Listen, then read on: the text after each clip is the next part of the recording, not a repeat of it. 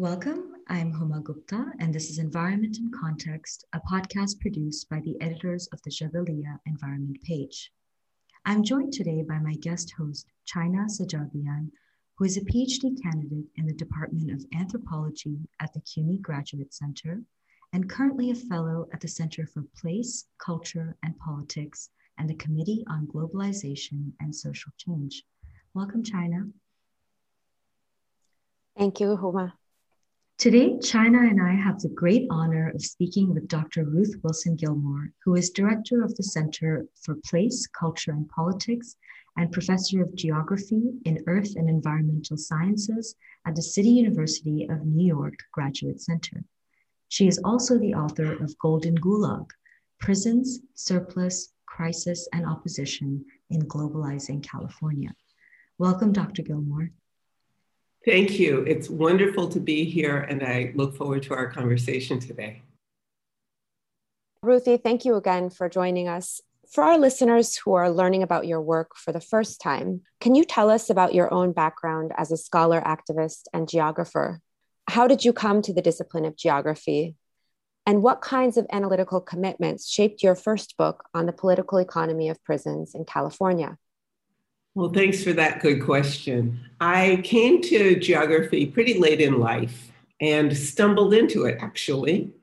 I had been doing many different kinds of political work and day jobs to pay my bills for many years after I had studied drama for a long time, 17 years out of school. And in the process of figuring out over and over again how to do the things we thought we needed to do on the ground in the context of the end of the Soviet Union, the rise of neoliberalism, the shift in the financial and economic relationships between the colonized world or the newly independent world and big manufacturers and capital and banks in the global north, I thought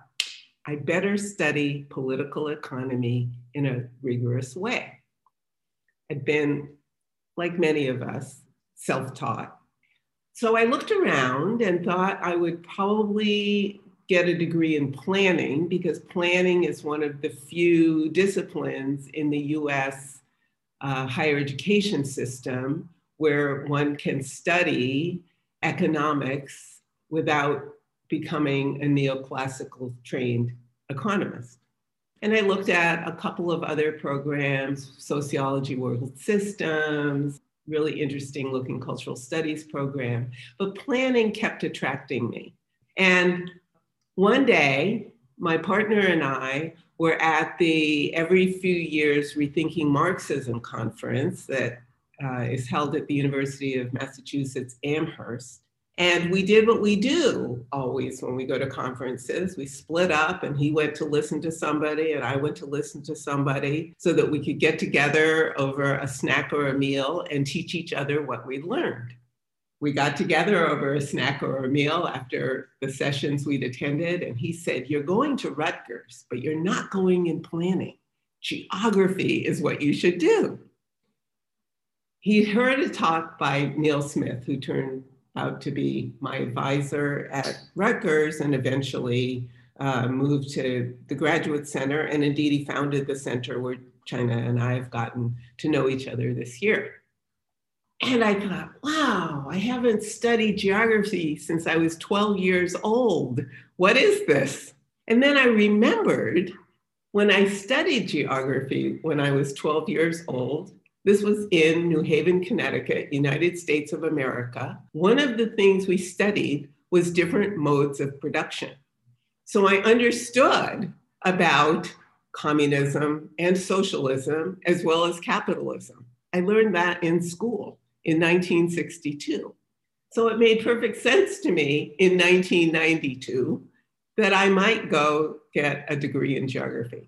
And just to conclude this section of our conversation, geography can compel us to pull back the veils that disguise nature as culture and disguise culture as nature.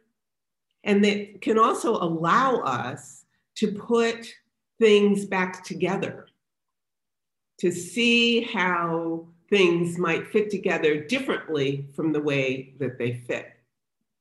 Geography is a resolutely materialist program of study for those who take materialist study seriously. I mean, you can bullshit as much in geography as in any other discipline, but there's the opportunity to think about real things in the real world and their dynamics. Thank you so much, Dr. Gilmore. First of all, it was just fascinating to hear your reflections on growing up between 1962 and 92, the leaps and connections between learning geography in school and then approaching it as a disciplinary orientation later in your life. How did the theorization of racial capitalism, the Black Marxist tradition, and this phrase, infrastructures of feeling, which you describe in your work, and I absolutely love, how did these ways of thinking about the world shape your own activism and your own theory of change? Let me add a little bit more about my formation as a young person. I was raised in a family of activists, of political actors who themselves were raised in families of activists over the long fight against Jim Crow, for full emancipation, against super exploitation of workers, for unions, for example. My grandfather and father both organized unions, for access to education, kindergarten through PhD, for adequate housing, healthcare, all of that. That's what formed me. You know, my parents went to high school, so they had a pretty good education. They lived for the people. They're not famous. Well, my dad's famous in New Haven. They're not famous, but they're kind of part of this, enormous energy of Black freedom movement that Cedric Robinson put a lot of thought into in his great book, Black Marxism. Not Black Marxists, Black Marxism. And what Robinson, who became a mentor and friend, who I met indeed in the late 1980s, what Robinson does in that book and the two rather short companion books to Black Marxism, that is Anthropology of Marxism and Black Social Movements, is to think very hard about how a certain kind of, let's call it classical historical materialist analysis, might be inadequately attentive to the very dynamics and aspirations and forms of being in the world that underlay, for example, the Black freedom movement, anti-colonialism in Africa, anti-apartheid in South Africa, and so forth. What is missing in a certain understanding of historical materialism that the long traditions for emancipation, which is to say for realizing entire ways of life, might shed light on. And so he was very inspired indeed by a lot of the radical militant trade unionists in Southern Africa, particularly in South Africa, who had been talking for a long time about what they conceptualized as racial Fordism.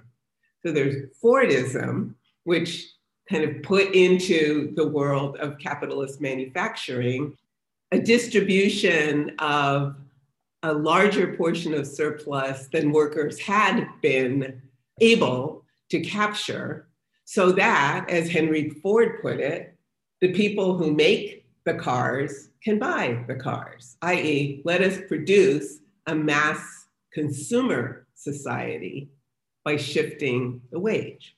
So South African workers, Southern African workers, said, yeah, but that is not straightforward.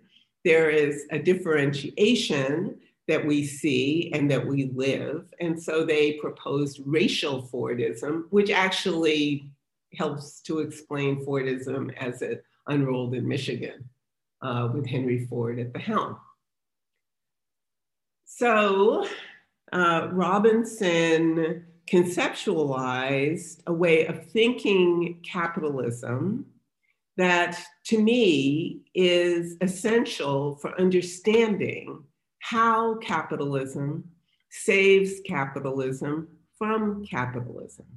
And that it does so in part through the kind of sinuous, syncretic energy that capitalism in any actually existing political economy or industrial sector performs. And this syncretism welds difference into itself, welds difference into itself. So if we think that way, then we should conclude that all capitalism is racial capitalism. You need no white people and no Black people for it to be capitalism. Or it could be all Black people and capitalism, racial capitalism, excuse me. So thinking all of that also compelled me to take seriously the insights that Robinson and many others developed in their writing and in their speaking and in their community work by looking very closely at the various kinds of self-organization that people, whether in maroon societies or in the US South during Reconstruction or in the Caribbean or around the Mediterranean, wherever they might be, those forms of self-organization give us insights into something that Robinson called the ontological totality. The ontological totality. It's a mouthful, but it makes us stop and think how the realization of emancipation is something greater than the absence of unfreedom. And later on, I hope we'll talk a bit about contemporary abolition. But if we think of abolition or emancipation as something greater than the absence of unfreedom, then what's the presence? And is the presence something thicker and richer and of a longer duration than sort of technical incorporation into a citizenry? The answer has got to be yes. And why the answer has got to be yes is obvious. If the answer were not yes, the fact that that technical incorporation into a citizenry has never achieved either between and among nation states or within differentiated groupings inside nation states anything like equality, we know from that this ontological totality is what keeps us together.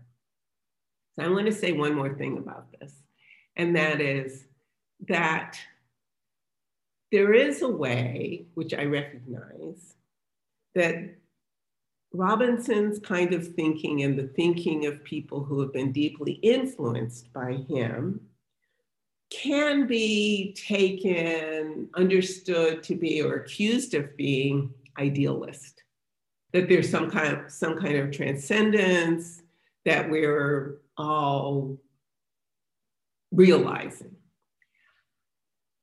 And I think that if we do the kind of work that Robinson did and that I do, Claudia Jones, many other people that China is doing with her research and so forth, of thinking in the thick and changing detail of how people are on the ground, we can kind of put to rest that accusation while constantly in our analytical work being mindful of not reproducing idealism as somehow a transcendence to which we will or should aspire.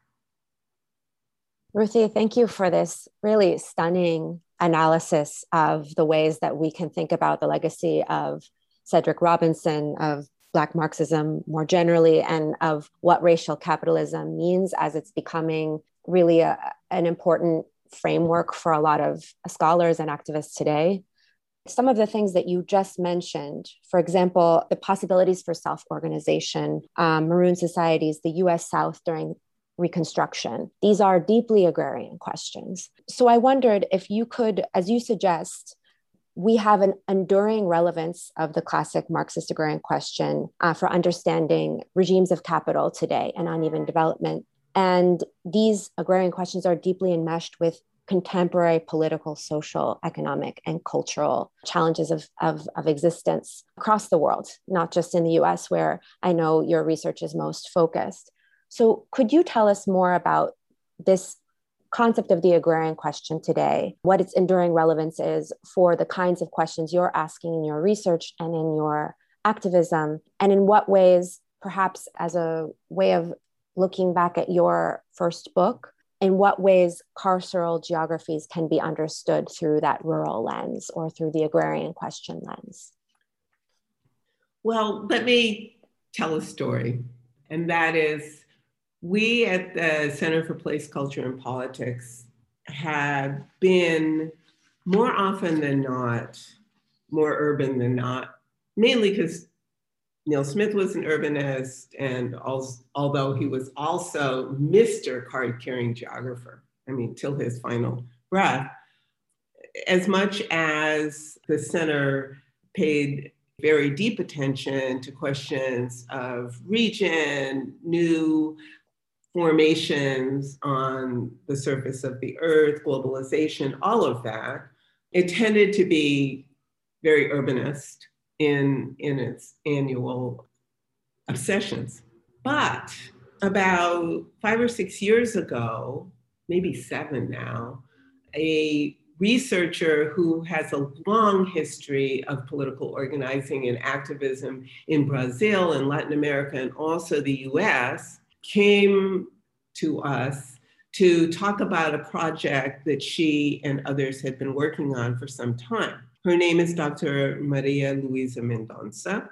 She's Brazilian, I think dual citizen, Brazilian US. And she, who had been a co-founder of the World Social Forum and other, remarkable and ambitiously global projects, had in her research as a PhD student in geography in Brazil, and also in working closely with many formations in Brazil and beyond, including the MST, the Landless Workers Movement, and also Via Campesina, had been learning about how land grabbing, which we tend to ascribe to the usual capitalist actors who want to transform the jungle into grazing land for McDonald's beef or some other area of a certain kind of agricultural production to commodity production. In the context of all of that, what Maisa and her colleagues learned was that among the many financial services organizations participating in land grabs was the teachers' retirement program that most people who work in education or in the nonprofit sector in the US depend on to be able to retire, because there is no public pension system in the United States, full stop. So we could see global forces in the realm of the global north, where people, the dependent people, those dependent on TIAA-CREF, are, by and large, doing something good to benign, like teaching people things. And that good to benign requires that we accept our contractually deferred compensation by way of the displacement of people and resources in the global South, as well as here in the North, the displacement of people and resources from the land or from certain productive relationships, so that TIAA-CREF can make the return on investment necessary to pay us our pension pittances when we retire. We agreed that we at the CPCP would launch the first report in the English language on this struggle. And so The Agrarian became, thanks to Maisa's intervention and the work that she and her comrades did, something that we return to over and over again in some way, centrally or marginally, in our annual deliberations. To the point that last year we realized, well, a year and a half ago, we realized we really needed to put an entire year plus into thinking the agrarian question today. I tell the story so that people who are listening understand this was not an idle academic exercise. None of what we do at the center is an idle academic exercise. And the fact is that any research center has generally the autonomy and the means to avoid the idle academic exercise and throw the thinking and resourcefulness of people who gather to study a problem toward finding solutions, as well as, just broadcasting the facts of it far and wide. The TIAA-CREF struggle has grown over time, and there are some new developments in it. And in fact, let me take this opportunity to say that on May 5th at 10 a.m. Eastern Daylight Time, Maisa and I will be in conversation for 2 hours talking about these questions. And we'll be talking about the scale of agriculture, the shift to commodity production, the fact that land grabbing has to go hand in hand with an expulsion or exclusion that is most readily managed through criminalization, right? That organized abandonment, which is what expulsion from the land or expulsion from certain kinds of production is, generally, we find, has its contouring shape through a rise and intensification of the applied forces of organized violence to people in a number of ways, whether people are criminalized one by one, or terrorized or killed or pushed off the land. I mean, there are just so many stories that we can talk about. And I think that, as many people who may be listening to our conversation have their focus on West Asia and North Africa, we can see the same kinds of relations unfolding there, plus the bombs. And I don't say that lightly. The question of small producers in the global food commodity chains is also one that really inspires a lot of our thinking because, in fact, objectively speaking, 70% of all of the food that goes into circulation that people eventually eat is made by small producers. That doesn't mean that they're independent. Indeed, they're generally dependent on the way that sharecroppers are on a commodity, or tenant farmers are on a commodity. And yet, thinking about that 70%, I think gives us some insights into the kinds of struggles that could be happening on the ground, and that if we look closely, we see are happening on the ground. Again, whether we're talking about the MST or where China's research is in Syria or somewhere else, it's happening, it's happening, it's happening. And what are the ways that these struggles might be connected as forcefully as the big firms that control food commodities are connected? So there are the four big firms. What are they? Archer Midland Daniels, Bunge, Cargill, and Louis Dreyfus. And then there's the fifth one, which is COFCO, which is the firm that has arisen and grown really rapidly in China, in the People's Republic of China. So those five firms control a good deal of the circulation of food in the world. And yet, we've got to believe and act on the belief that 70% of the producers are small producers, and therefore there are possibilities on the ground. If we had had the possibility to produce one of our normal annual conferences, we would have organized the conference elementally. By that, I mean, we would have had a whole section on fire, a whole section on earth, one on water, and one on air, in order to, kind of raise up all of these related questions that have to do with production, the exhaustion of soil, the fact that there is more water than ever in liquid form in the hydrologic cycle, that liquid form means that, plus the general warming of the Earth's surface, means that thermal expansion of the sea is gobbling up coastlines, pushing people away at the same time that the availability of fresh water is diminished because of global warming, as well as because of water theft, as well as land theft. I mean, we could go on and on thinking about that. There was an explosion at an oil refinery in Java today or yesterday, I think.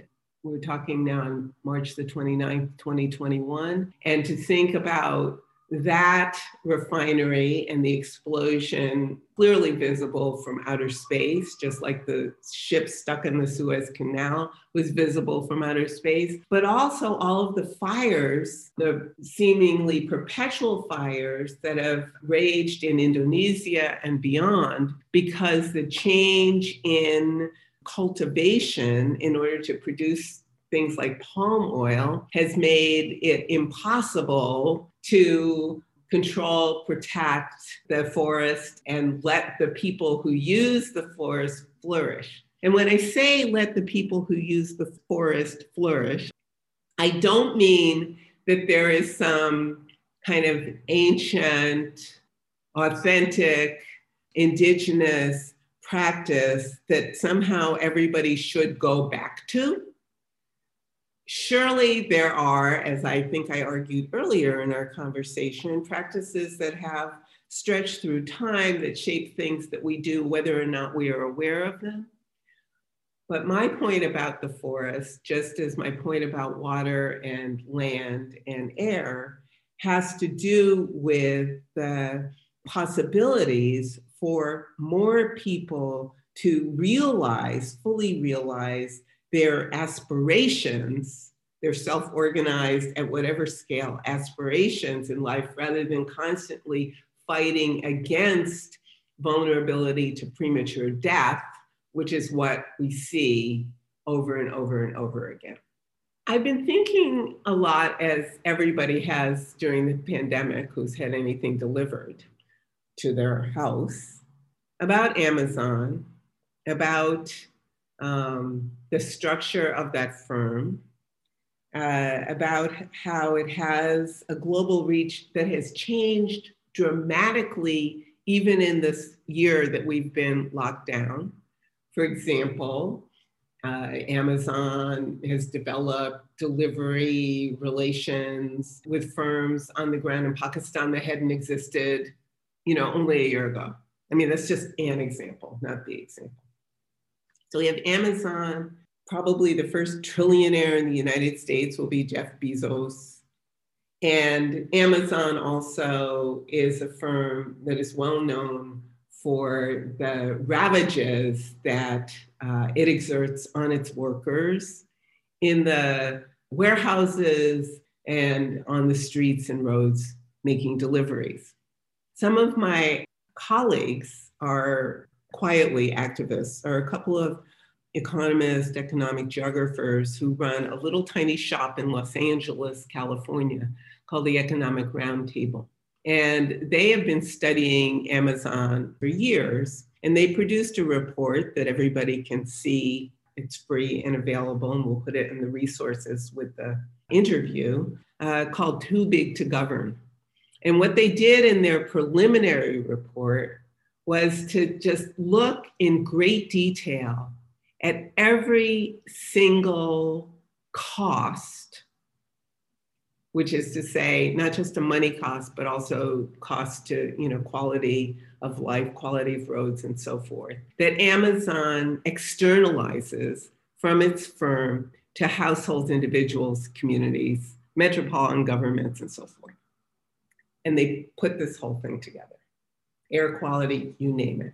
And what they want to do eventually, if they have the resources, is to just take the somewhat localized study that was mostly supported by the Los Angeles County Labor Federation and extend it to really a global study. So there's Amazon that connects the world, that, as again, my colleagues say, is too big to govern. And yet we know that if you get a box from Amazon at your house and you look at it, you already see the world, the outside of the box, wherever you are, right? And you have to ask yourself where the cardboard came from. And then open the box and what is in the box. What kinds of packing materials are in the box? Is it those ecologically correct packing peanuts that are made from corn? And if they are, where was that corn grown? And why was it grown for that, not to feed people? If it used to be grown for feed, was it grown for hog feed or human feed? We can go on and on and on. Whatever is in the box, we find assembly in East Asia. We find other things in West Asia. The box, contains the whole world.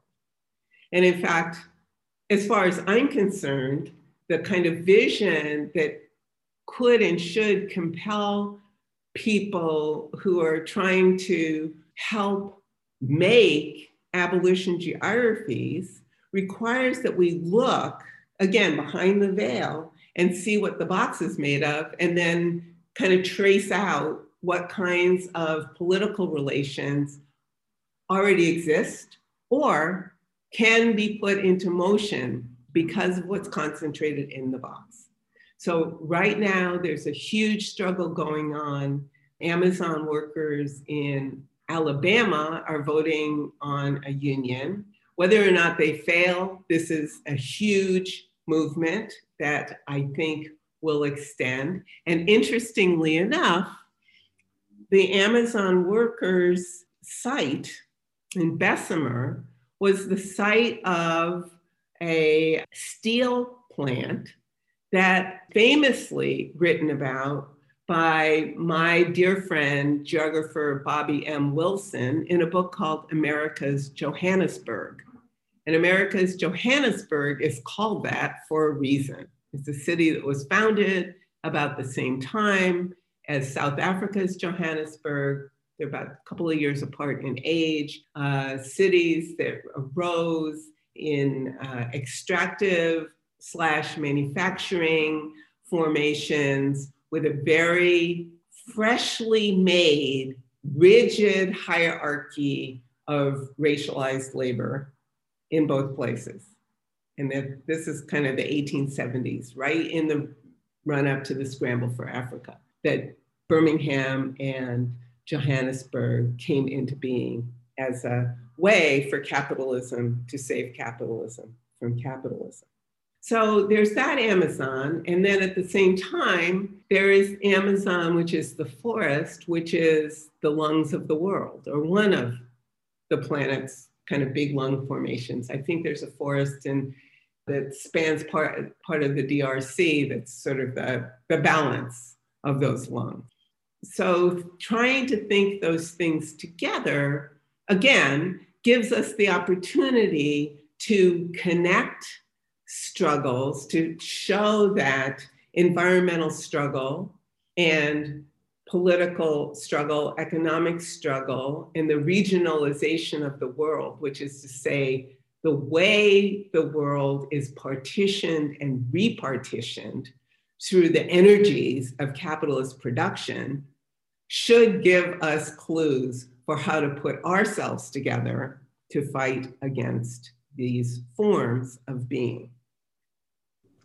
As you were speaking about Amazon, the corporation, and the current struggles of Amazon workers in Alabama who are trying to unionize, it made me think of the kind of polemical argument. There was a book published by Verso called The People's Republic of Walmart, where Leigh Phillips and Michael Rosworski argue that these major multinational companies, they've already established a sort of infrastructure of what a large-scale planned economy looks like. And they're kind of, again, asking in a very provocative manner, can this large infrastructure be somehow transformed and become democratic? Can it be transformed to work for us? Is there a way in which that this thing that we have understood as being tied to all of these carceral geographies and, extractive economies globally, can this be transformed into some sort of socialist future? It's a really provocative argument. And after, hearing everything that you've talked about, not only about Amazon, but also about racial capitalism, I'm just curious what you think about that. Well, that is such a great question. And I need to confess to everyone who's listening, I have not yet read that book. I'm familiar with the argument, but I haven't read it. So if I get something horribly wrong, writers, forgive me. On the one hand, I love thinking about the transformation of what is to what we want. And, we see examples kind of dotted around there, the factory takeovers in Argentina, in Spain, the fabled May 68, those kinds of activities have happened. Certainly, my colleagues who've been writing about Amazon, as you obviously thought, or you wouldn't have asked me the question you asked, have imagined and been inspired by imagining that Amazon should be a public utility. It just should be. And in fact, public utilities ought to be public utilities, but that's another topic, not unrelated. So thinking through that Walmart could be, because it's got all the pieces necessary, seems to me to be a good way of enlarging our political ambitions beyond, let us say, the beauty of mutual aid that is maybe not adequate to everything that we might need or want. So that's one thing. The second thing that comes to mind is, of course, and perhaps, again, my colleagues who wrote that book have considered this point, that for Walmart to be as it is, there have to be all of these people, to go back to the 70% of producers, who are producing to Walmart's something of a monopsony. It's something of a sole buyer or one of just a few buyers. And the market power that Walmart has means that the intermediary firms that are organizing whatever producers to produce whatever are taking it out of the producers in order to realize the profits they realize. Which means then that were Walmart to become the People's Republic of Walmart tomorrow, what is the effect that radiates through the world that has made Walmart so fabulously profitable as it is. So I want to say something else about this kind of thinking, because I do find it really appealing. The economist, James O'Connor, published a book, I don't know, almost 50 years ago, called The Fiscal Crisis of the State. It's one of my kind of Bibles of how to think about both the strength and weakness of imagining and acting on the political idea that we could seize the state. Now, 50 years ago, as capitalism, especially large banks and corporations in the United States and a good deal of the overdeveloped world, had kind of run up against a limit in the rate of profit, not profitability, but the rate of profit, kind of sought to, in general, externalize to the state more and more of the expenses that otherwise would have to be paid to workers. So, health support. And it was right at that moment that I talk about in Golden Gulag, where that was happening, but also the similar fraction of capitalism was saying, you know what, we're just not going to pay anymore for the public. So instead of collectively dumping money there and then having others dump money there and externalizing to the state certain expenses associated with production, reproduction, and social reproduction, we're just going to leave everybody high and dry and let them work it out.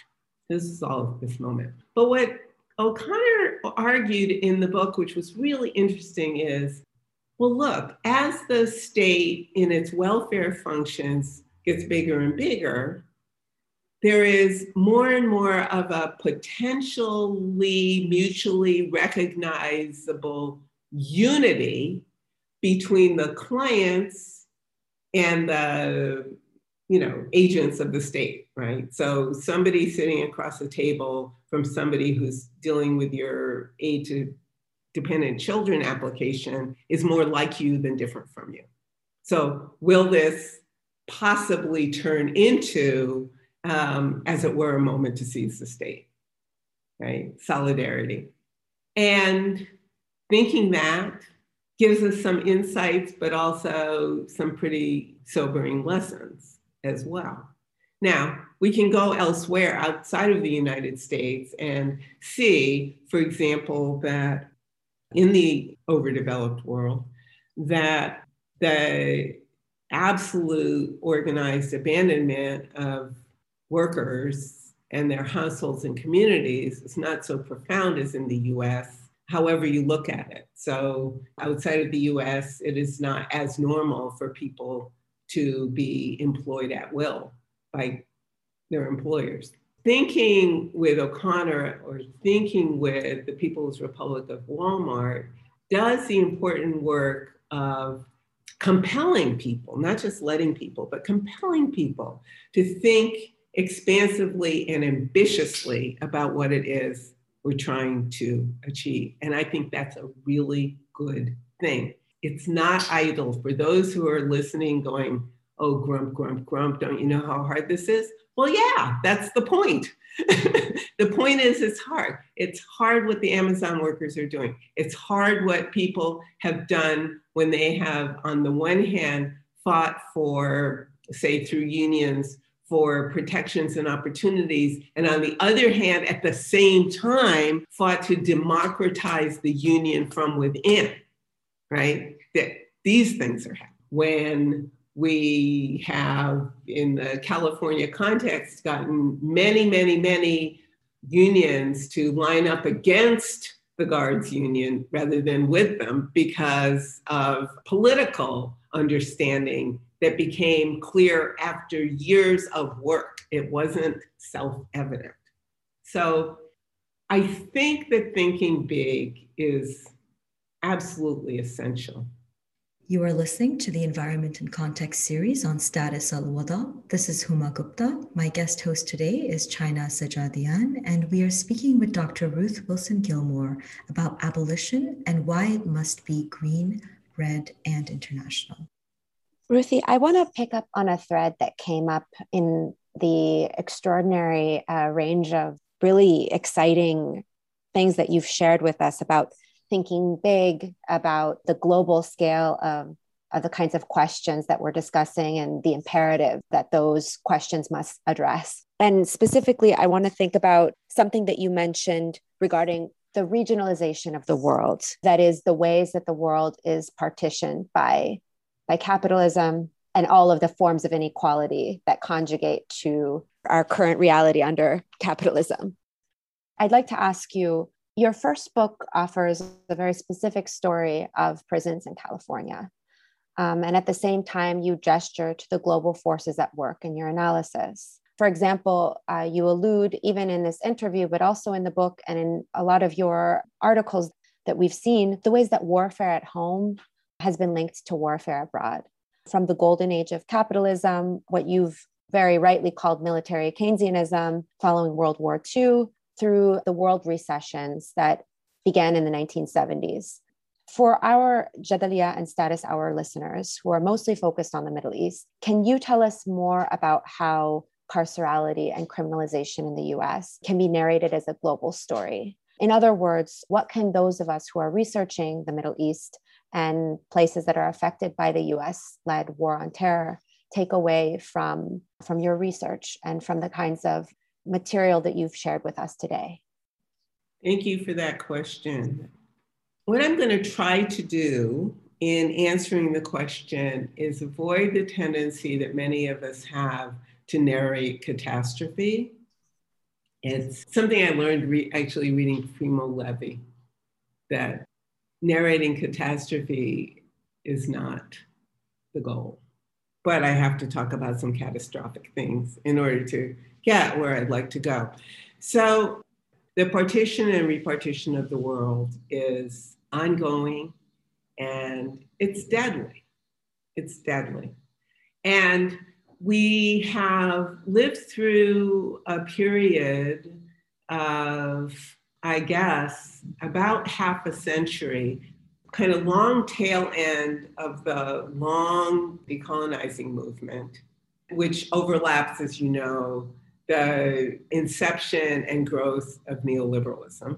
Those things happen together, and we can see evidence of it if we look at what the economist Brown tells us about debt servitude in decolonized world, which is to say the neo-colonized world, already in the late 1970s, right?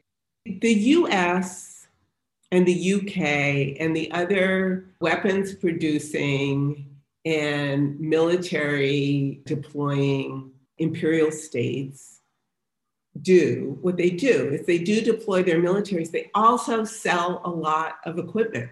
And there's all of the weaponry sales, which then has a huge industrial footprint, which then by extension has a huge extractive footprint. And for a weapon to be a tool and not a luxury, it has to be used. So, the question of weaponry and the question of military, underlies so many of the ongoing struggles in the region of North Africa and West Asia. And in particular, and pardon me if I'm getting way out of my lane, but in particular, I just want to shine a bright light on proxy wars, which make it possible for the US to pretend under whatever president that they are reducing the size and activity of the US military in the world when all they're doing is subcontracting effectively US military activity to proxies.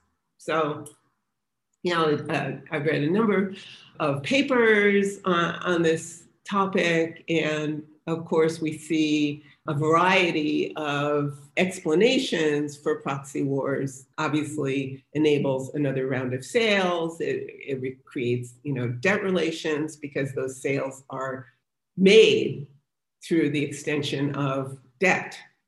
It also somewhat indemnifies certain political classes from any kind of close interrogation by those whose opinions matter. So we can all talk about this stuff. Our opinions don't matter. They are indemnified from the fact of producing the kind of premature death that results in shortened lives in Yemen, in Palestine, in Syria, and so forth.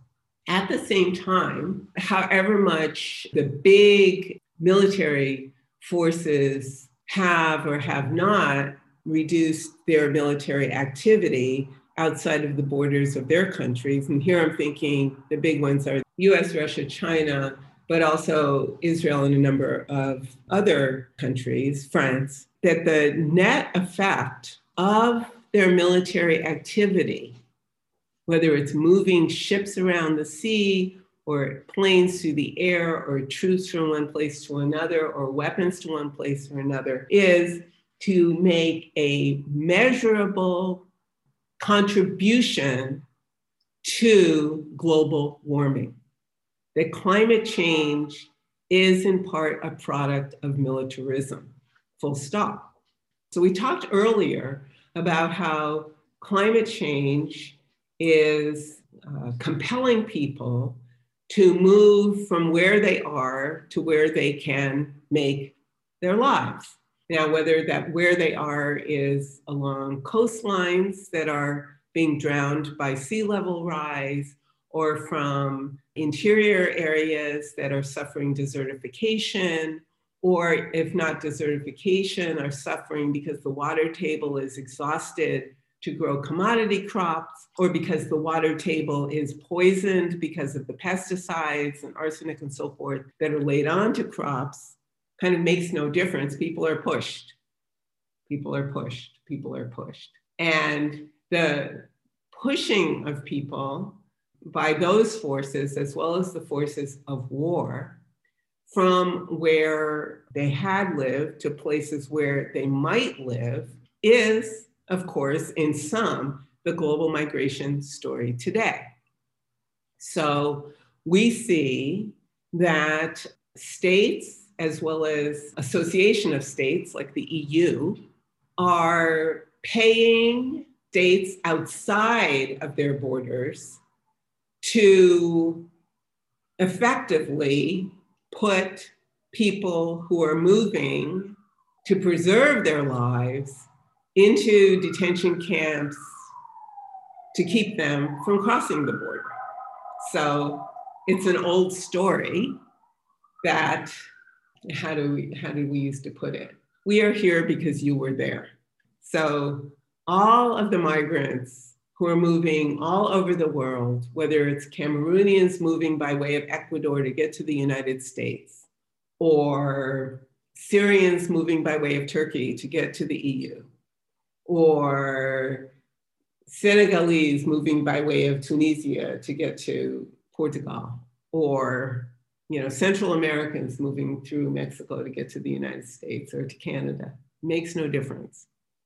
The fact is, people are pushed into motion because of these enormous relations, which themselves are partitioning and repartitioning the world. So that energy use is causing climate change at the same time that in the US and in the UK and elsewhere, the part of military policy is to keep an eye on people who are becoming long-distance migrants because of climate change. So it's almost corny, except for it's tragic, that the very forces that are producing the vulnerability for people are then policing the people who have thus been made vulnerable. This is the story that abolitionists are trying to tell from the local to the global. Insofar as the book that I wrote about California is an examination of 4 factors of production: land, labor, finance, capital, and state capacity. It is a book, although specifically about a place in a particular span of time, that people can use methodologically to think about someplace else. And I say that not because it's a cookie cutter kind of theoretical intervention. It's just a theoretical intervention that makes things available for thinking through, manipulating, using, turning into the form that would be productive to learn whatever it is one needs to learn for the purposes of political work. And I want to say one other thing about the partition and repartition of the world. And I've already touched a couple or three times on a theme that I've been calling for some years now, water and class struggle. So, all of this vulnerability that people experience, either because the waters rise and there are floods in New Orleans, or because the water can't be drunk or used many places, is to me an element of an elemental class struggle, water and class struggle. There was a classic book you all probably know called Oil and Class Struggle that I think was first published in the late 60s, early 70s, and then it was republished. And I read it a few times, and it rather deeply compelled me to think about water in a similar way. Last fall, actually, I taught a course, a studio course, with my doctoral students in geography. And the course was called Carceral Geographies. The way my studio courses work is I present to the students a problem. We do some reading together so that we can think methodologically about how to turn an interest into a question that then is adequate to investigating a problem and coming up with some insights that otherwise we wouldn't have. The students in the classes work in group, and they do really rapid research. It's a studio course over the course of, say, 13 weeks, based on the interest and the questions that they've put together. So in carceral geographies, all the students were great, but I want to tell you about one of the projects. And the students eventually came to be known, their cluster, as the Pirates. And they were, over a fairly short but very intensive period, come up with thinking about Iraq, the Red Sea and the Indian Ocean, and then the kind of passageway through the Straits of Malacca, i.e., they were really inspired by Lala Khalili's work and other work, thinking about logistics and thinking the carceral and trying to put them together. So the students wound up doing these 3 case studies in their group. They did one on the Seychelles Islands and how the Seychelles became this kind of prison island place over time and why. So the students who did that were Patrick Didaw and Maitri Prasad. Then 2 students, Chloe Truong Jones and Suki Kim, zeroed in on Basra and the redevelopment that's happening in Basra, and how Eric Prince and Frontier Solutions is all over the place, even as Basra is presenting its developmentalist image of itself to the world as this glorious, glassy, lovely, come here and be. And thinking Basra as the port that it's been for, 5,000 years or something. And this iteration, again, compels us to think about the partition and repartition of the world and how these forces congeal there, operate, and to what end. And the third topic was Sarah Khalid and Tenjo Lim, and they took up the ancient quest, like 500 years, almost 450-year quest, to cut a canal across the Krop Peninsula in order to be able to bypass the Straits of Malacca. And to this day, more freight goes through the Straits of Malacca than any other single narrow place, including Suez. So they kind of put together a historical geography of that region, but also to think about now and think about it in carceral terms. So those are just some examples of how, starting from Golden Gulag, prison surplus crisis and opposition, and globalizing California, can enable people to go, places and think about things that might seem unrelated, and to think about them in ways that avoids the kind of mechanistic insistence that this is like that there are patterns that matter, that enable us to see, and similarities and connections that we actually have to trace out. And that's the challenge, I think, that we on the left are constantly refreshing and trying to live, rather than a simple one-off, this is like this. Because those similarities so frequently just die on the vine. Thank you so much, Dr. Gilmore, for just taking the time to teach us so many things. I think both China and I are going to carry these phrases, these lessons, these insights with us for years and years to come. And they're going to flow through our own writing and our own research as we formulate questions and pose them, to the worlds that we inhabit and work in. But as we're thinking about similarities and difference, right? Identifying those patterns, but also understanding the limitations.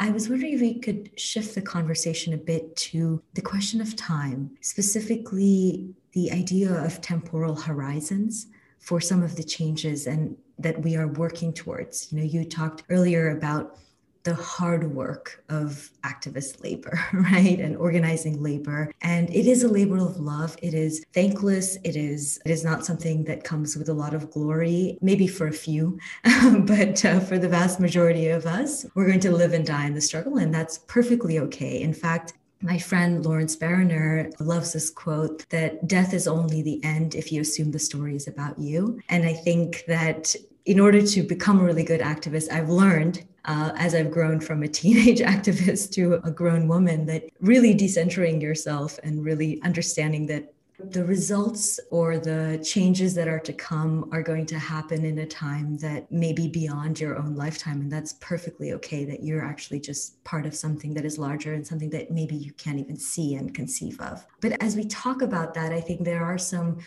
very present day ramifications for how we imagine these temporal horizons. So I'm thinking about how people imagine the temporal horizon of abolition versus that of climate change. I think among youth activists, I'm thinking of the Sunrise Movement, and youth activists, frankly, all over the globe are really, really concerned about the existential issue of climate because they believe it has to be addressed today in order to preserve their future. At the same time, while they recognize that the project of abolition is equally important, they need to fight for that world as well, I think sometimes it's still imagined as a less urgent project that will take place in a distant utopian future, maybe in a sort of idealistic future. And I know there are racial differences and experiences of how we experience the world that inform what is urgent and what is seen as less urgent. But I'm wondering kind of what your take is on some of these new movements, because since last year, abolition is on everyone's mind, but it's been increasingly understood as abolition of police. It's, been linked to the defund movement. Even with the Green New Deal, though, right, there are activists who are pushing back and critiquing its limitations, calling for an end to both carbon and carceral dependence. They're calling for a Green New Deal for decarceration that, again, is not just about absence, but about presence, right? The presence of a housing guarantee, of a jobs guarantee, of healthcare for all, and on and on and on. And this is what we're fighting for. But when it comes to the state, and particularly carceral states, and how they imagine climate futures and how they design climate adaptation protocols like the Paris Accords or urban resilience frameworks for cities in the US, they often flatten these intertwined histories of carbonization and incarceration that you've so beautifully laid out for us in this interview. And they treat climate change as a technical problem that demands a technocratic solution. So I'm not asking you to solve this puzzle for us, but I want to ask kind of what do you do and what should we do in the face of the carceral state's imagination of the climate future? Because I feel afraid that their imagination is going to overtake our own efforts to make this much bigger than some sort of technical problem that we're facing. It's a really good question and a very challenging one. And you embedded in the question so many clues for where to go to answer it. And I appreciate that. In fact, both of you have done that with all of your questions, and I really like that. So the first thing is that what climate change and criminalization have in common is that they both seem to be technical problems that can be solved with technical solutions. And in fact, while there are techniques that we could use to change the course of history, those techniques are political and social, and they're not sort of within the realm of the technocracy. So that is the first thing I want to say, and it should be said over and over and over again. And it's really tough when thinking about questions like decriminalization and reduction of use of fossil fuels, and people put their shoulders up and put their hands out and they say, but what are we going to do until? It's always the same question. So however much young people are energized about fossil fuel dependency, it is still the case that many people put their shoulders up and their hands out and say, what are we going to do until? So that's the first thing. Second thing related to that has to do with the imaginative horizon that many people are kind of cursed with. And this is not to say in the least that people are somehow dupes of a system. What it is to say is, we think with what we have available to think with. And therefore, there's a narrative arc that I write in my book, and it's one that whether or not people could recite it, shaped what a lot of people think criminalization is about, and that is crime is the problem, prison is the solution. And if they think that way, then what happens when you try to break it is they'll say, well, crime is the problem, so what's your solution? Like the crime part doesn't go away. And my friend Mariam Kaba calls them the solutionists. So let's keep going back and forth between criminalization and climate change.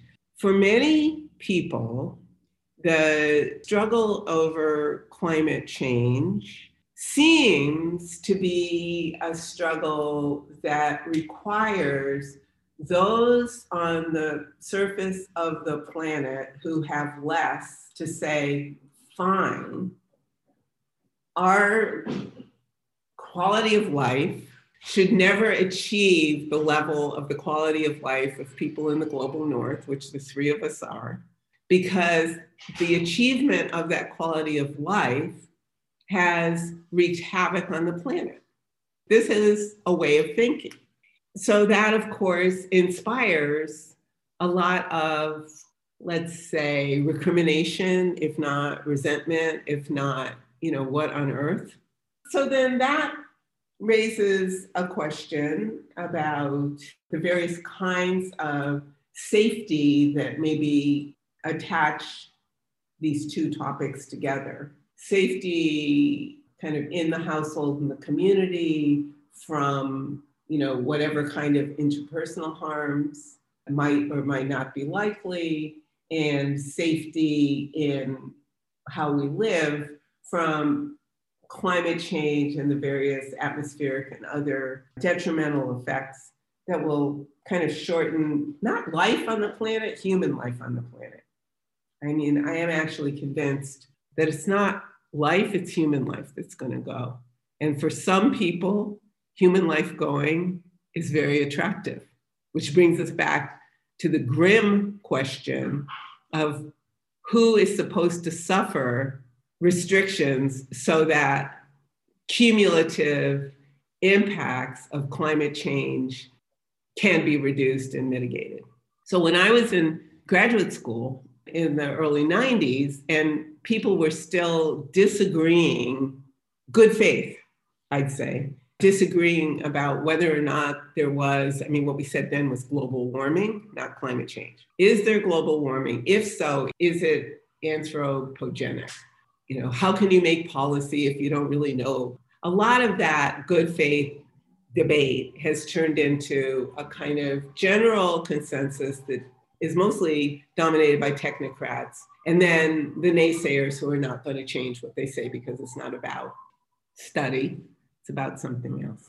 I suppose where the question has to go is kind of back down to the ground where people actually live and work. And to ask questions like the questions that communities around copper mines in the Copper Belt in Southern Africa are asking. And that is, tell us, show us, prove to us, in fact, give us the opportunity to see and how taking this copper out of the ground improves the lives of the people here as well as people elsewhere. That kind of question. Or the kind of work that, again, I'll mention her again, Mariame Kaba has done in her really wonderfully summarized in her new book, We Do This Till We Free Us, where, you know, all kinds of people in all kinds of situations have figured out all kinds of ways to reduce, not totally eliminate, but significantly reduce vulnerability to interpersonal harm. And all of the other things that count as quote unquote crime are easily remedied. It's the interpersonal harm part that people should worry about. And people are working on that. And in fact, what brought people like Mariam and me and Angela Davis and other people who are well known to abolition was being tired of having people we loved hurt and a system that was only hurting more people. We were just tired. We weren't like utopian idealists in the ivory tower. We were tired people. So one of the ways that, you know, thinking abolition in the expansive way it must be thought to be is already saying if you only focus on police or only focus on prisons and jails, you will have missed abolition, because abolition requires that we change everything, which means climate is part of it, which means decolonization is part of it. In fact, I had a conversation with a few people in the States and in New Zealand and on unceded land in North America, in which we were talking about decolonization and abolition. And I kind of refused the and, which is to say that in my view, you can't have abolition without decolonization, but I've already encountered decolonization that doesn't have abolition. It's tough to think through. The Red Nation, which has recently published The Red Deal, is trying really hard to connect these seemingly incommensurate temporalities and spatialities, if you will. To go back to how you framed the question, Huma. But the fact is that this period that we've been living through in the US and that has sprung up in other parts of the world is a relatively new phenomenon. It happened fast. It might seem eternal to you because although you're grown, you're young, but it happened in my lifetime. It was like, boom. And if we list the countries with the highest incarceration rates, we will see that wherever inequality is the deepest, incarceration is the highest. It's corny. It's so obvious.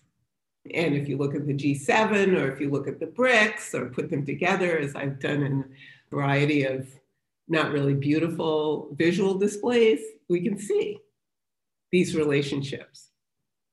So then the time required to fix the climate and the time required to undo the carceral almost kind of blend into one time in this telling of how we got to where we're at, or at least they should. Because as I said earlier, there will be more people in camps and detention centers, whether or not there's some piece of paper that says you were convicted of a crime and you are being held. In fact, if you weren't, it doesn't make it better, it makes it different. It means you can be held indefinitely.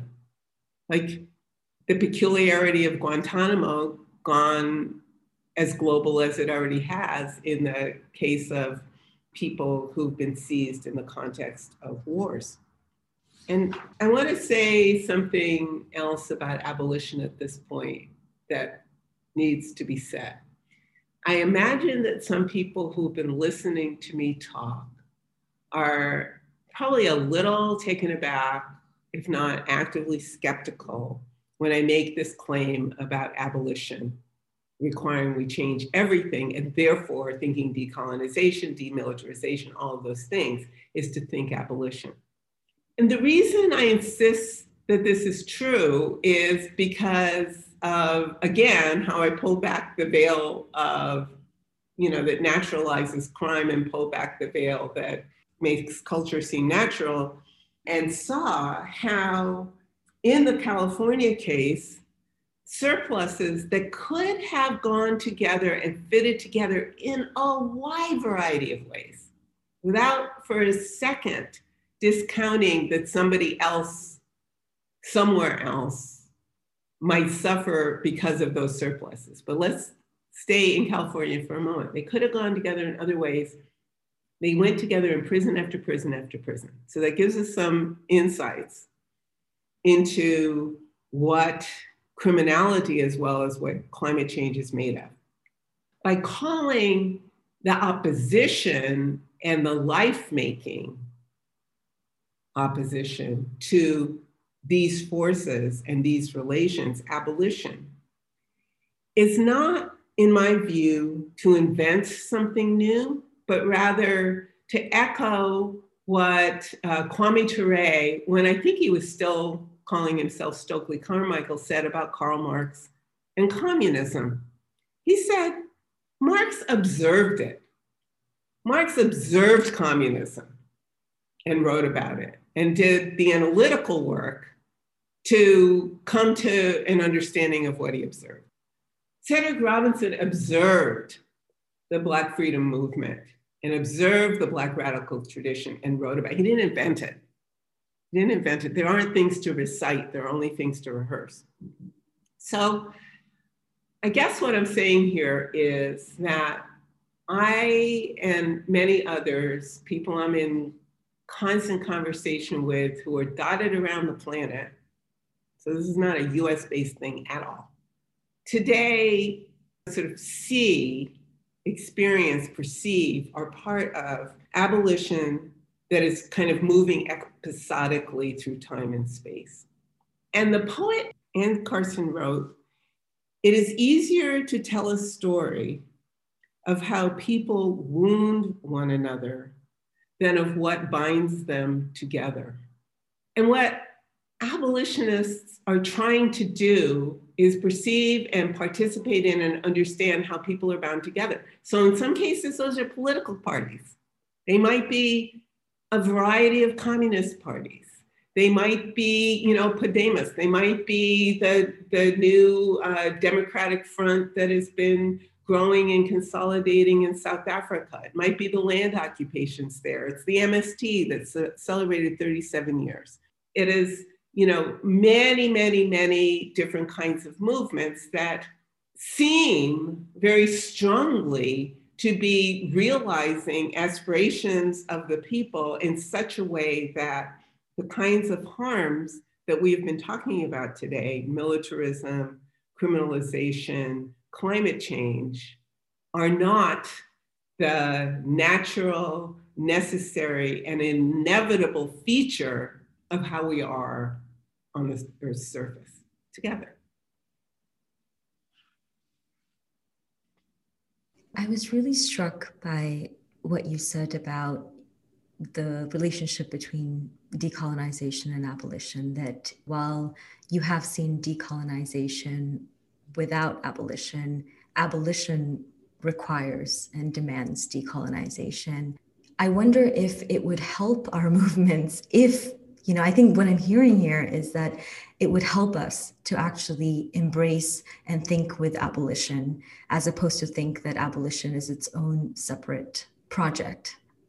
I also was really struck by what you were saying about Karl Marx being an observer of communism and writing that story, because Karl Marx is also an observer of the idea, the figure of the criminal. In Theories of Surplus Value, he has this funny apologist conception of the productivity of all professions. And he writes, the criminal produces not only crimes, but also criminal law. And with this, also the professor who gives lectures on criminal law, and the inevitable compendium in which the same professor throws his lectures onto the general market as commodities. This brings with it augmentation of national wealth. Now, of course, this is a little bit tongue-in-cheek. It's meant to be provocative, but the productivity of the figure of the criminal, the productivity of the figure of the refugee, the homeless, the migrant, legal and or the so-called illegal migrant, right? These are incredibly productive figures that are integral to the accumulation of wealth and the formation of our states. And so to think beyond it does require us to kind of really dismantle our ways of thinking, and that can only happen in a sort of forward-looking way in which we are building something in which abolition is the central goal that then unites and reconfigures all of our political, social, economic, and lived relations on the smallest scale possible to the largest scale possible. So I feel like I'm only echoing back to you what I've learned and gleaned from what you've been saying, which, honestly has destabilizing in the best way possible and forcing all of us to kind of rethink our base assumptions. I guess the last question I wanted to ask you is about abolition as presence. What I've really taken away from your work and how you think with W.B. Du Bois is thinking about abolition not as an absence, but as a presence, about abolition being joyful, that it's a process of world building, it is messy, it's iterative, it's creative. I guess, can you tell our listeners, what gives you hope? Where are the places that you have been and where you have felt or continue to feel this presence of abolition, that, quote, fleshly and material presence of social life lived differently, end quote? Because clearly it's not something, as you very beautifully articulated, it's not something that necessarily has to be positioned in a distant utopian future necessarily, but in fact is present all around us in small and larger ways. I'll just give, without going into details, some examples. There aren't necessarily places I've been. For example, I've been to South Africa, but I have not been a guest of the land occupations in Durban or Cape Town. But I've been reading a lot and talking with people, especially about the community called Canaan or Kanana in Durban that just celebrated, I think, its 15th year. And to realize abolitionist presence is the complexity of livingness, as Catherine McKittrick might put it. People in and of that community have made over time. There's a school, the Frantz Fanon School. There is a small farm. It's called the Garden. Some of the seeds used there came from the MST in Brazil, as well as actual rice that the MST has produced in Brazil, has made it all the way around there. So when we think about global logistics, rather than think, we got to turn all of that off, is to think about, what should move, rather than people shouldn't move and things shouldn't move.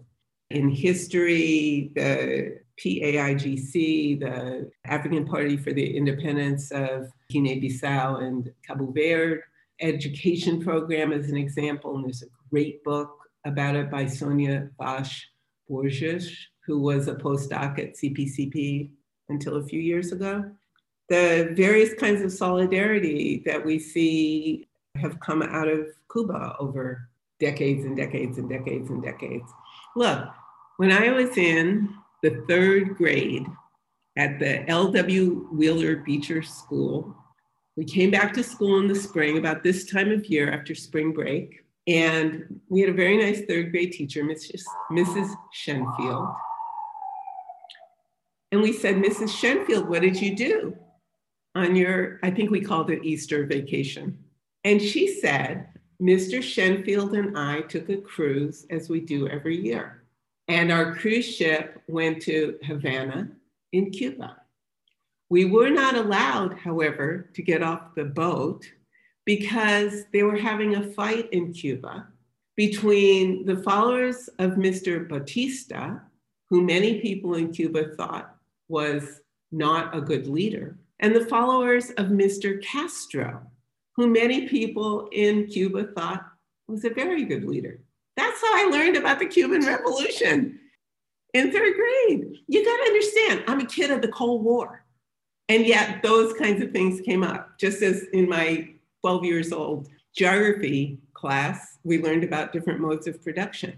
The reduction in the range and depth of just knowing about the world that people in the United States have suffered over the last 60 years is phenomenal. I just went to an ordinary neighborhood working class school, nothing fancy. So that's another example. And a kind of legacy, which is to say a constant enlivening of that work in Cabo Verde and Guinea-Bissau, is here in Portugal, in Lisbon, where there's an amazing organization of young people, meaning people from teens through their late 30s, who have organized communities here in the periphery to save housing, education programs. A lot of the people who do that work have a wide variety of day jobs, but are also resolutely anti-capitalist. Some are members of communist tendencies, others are members of other left parties, some are musicians at night. So that community, which I'm very much a part of, and if you saw the Antipode film, Racial Capitalism with Ruth Wilson Gilmore, what a weird title. The young man I'm talking to is a part of that group, Flavio Almada, my friend and comrade. So that gives me hope. All of the things that so many different kinds of people are doing around the States, around Canada, in Mexico. The Red Nation, which I mentioned, is doing remarkable stuff.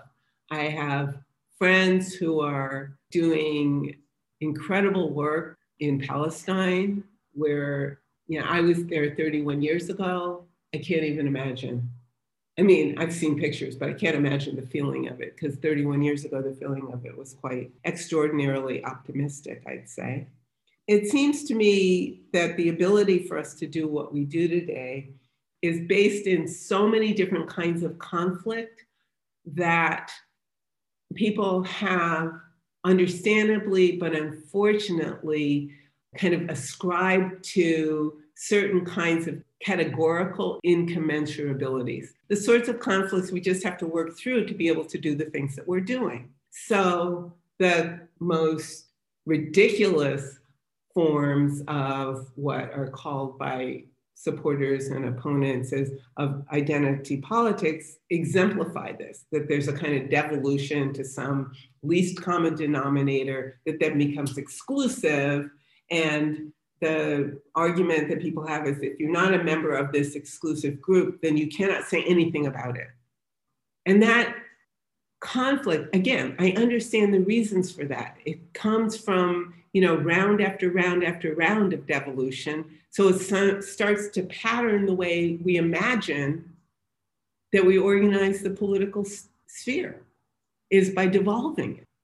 This devolutionary, what seems to be almost an imperative, is enlivening again for me in ways that actually frighten me, a certain kind of geopolitical norm that characterized the post-World War I period, when, for the first time in the history of the world, the nation state arose as the normal, fundamental, to be longed for political, economic form of being in the world for economic life, ethnic life, linguistic life, social life. All of this stuff worries me. And I think that the capacity for abolition to articulate, which is to say, speak some of these conflicts and to connect, articulate in the sense of connect many of these struggles, kind of enlivens the possibility to expand the sorts of cooperation that I just laid out to you quickly by running through a few examples. One of the things we've been talking about for all of our time together is the various ways, the endless ways that capitalism saves capitalism from capitalism. So the example you brought up of the, Marx writing about the criminal and then criminal law, and it's a perfect example. It's a really perfect example, but there are so many perfect examples. Does this mean that the world is a vast and pulsating epiphenomenon and that there's this base of capitalism that is the real thing? Of course not. Of course not. So there are, all kinds of other relations that we didn't even touch on. And I'm going to end with, thinking about Amilcar Cabral, one of my favorite theorists of all time. He lived back and forth as a young boy between Cabo Verde and Guinea-Bissau, and his dad was a school teacher, actually, and his father started thinking about the problems that Cabo Verde experienced through its endless droughts, although his father's school teaching, I don't think, was scientific. And as you know, Cabral was trained as an agronomist by the Portuguese state to be a member of the professional managerial class for the Portuguese state in the overseas province, which is to say the colony. And the very first public presentation he ever gave was a radio interview that eventually was published in the Cabo Verde newspaper that was about rain. So his kind of revolutionary consciousness started, from the ground, from water and class struggle, from water and colonial struggle, from water and struggle against racial capitalism. And he said sometime, probably in the very late 60s, early 70s, maybe when he was at Cuba at one of the big global gatherings of the revolutionizing and revolutionary third world, he said, it wasn't that long ago that many of our comrades thought that being a revolutionary meant talking on the radio. And I just want to emphasize that I am pleased and honored to have been included in this radio broadcast, but I know that what I've done here with great pleasure has been to talk. Thank you. Thank you so much, Dr. Gilmore. I think I can say that both China and I have not only learned so much, but also have laughed a lot today, which I think, ties back to this idea about abolition actually being joyful. It does not have to be a narration of catastrophe. It actually can be a narration of all the ways in which thinking with all these brilliant people and learning from all of the places in the world that we live and work in is actually a tremendously pleasureful activity. And thank you so much. I'm just so moved by this conversation, Ruthie. I can't thank you enough. And I'm so happy that Cabral made it at the end. This was just an extraordinary journey of a conversation. So thank you so much for generously sharing these wonderful ideas with us and ways of being, really. Thank you. Thank you. Thank you both. This was so much fun. I really enjoyed myself.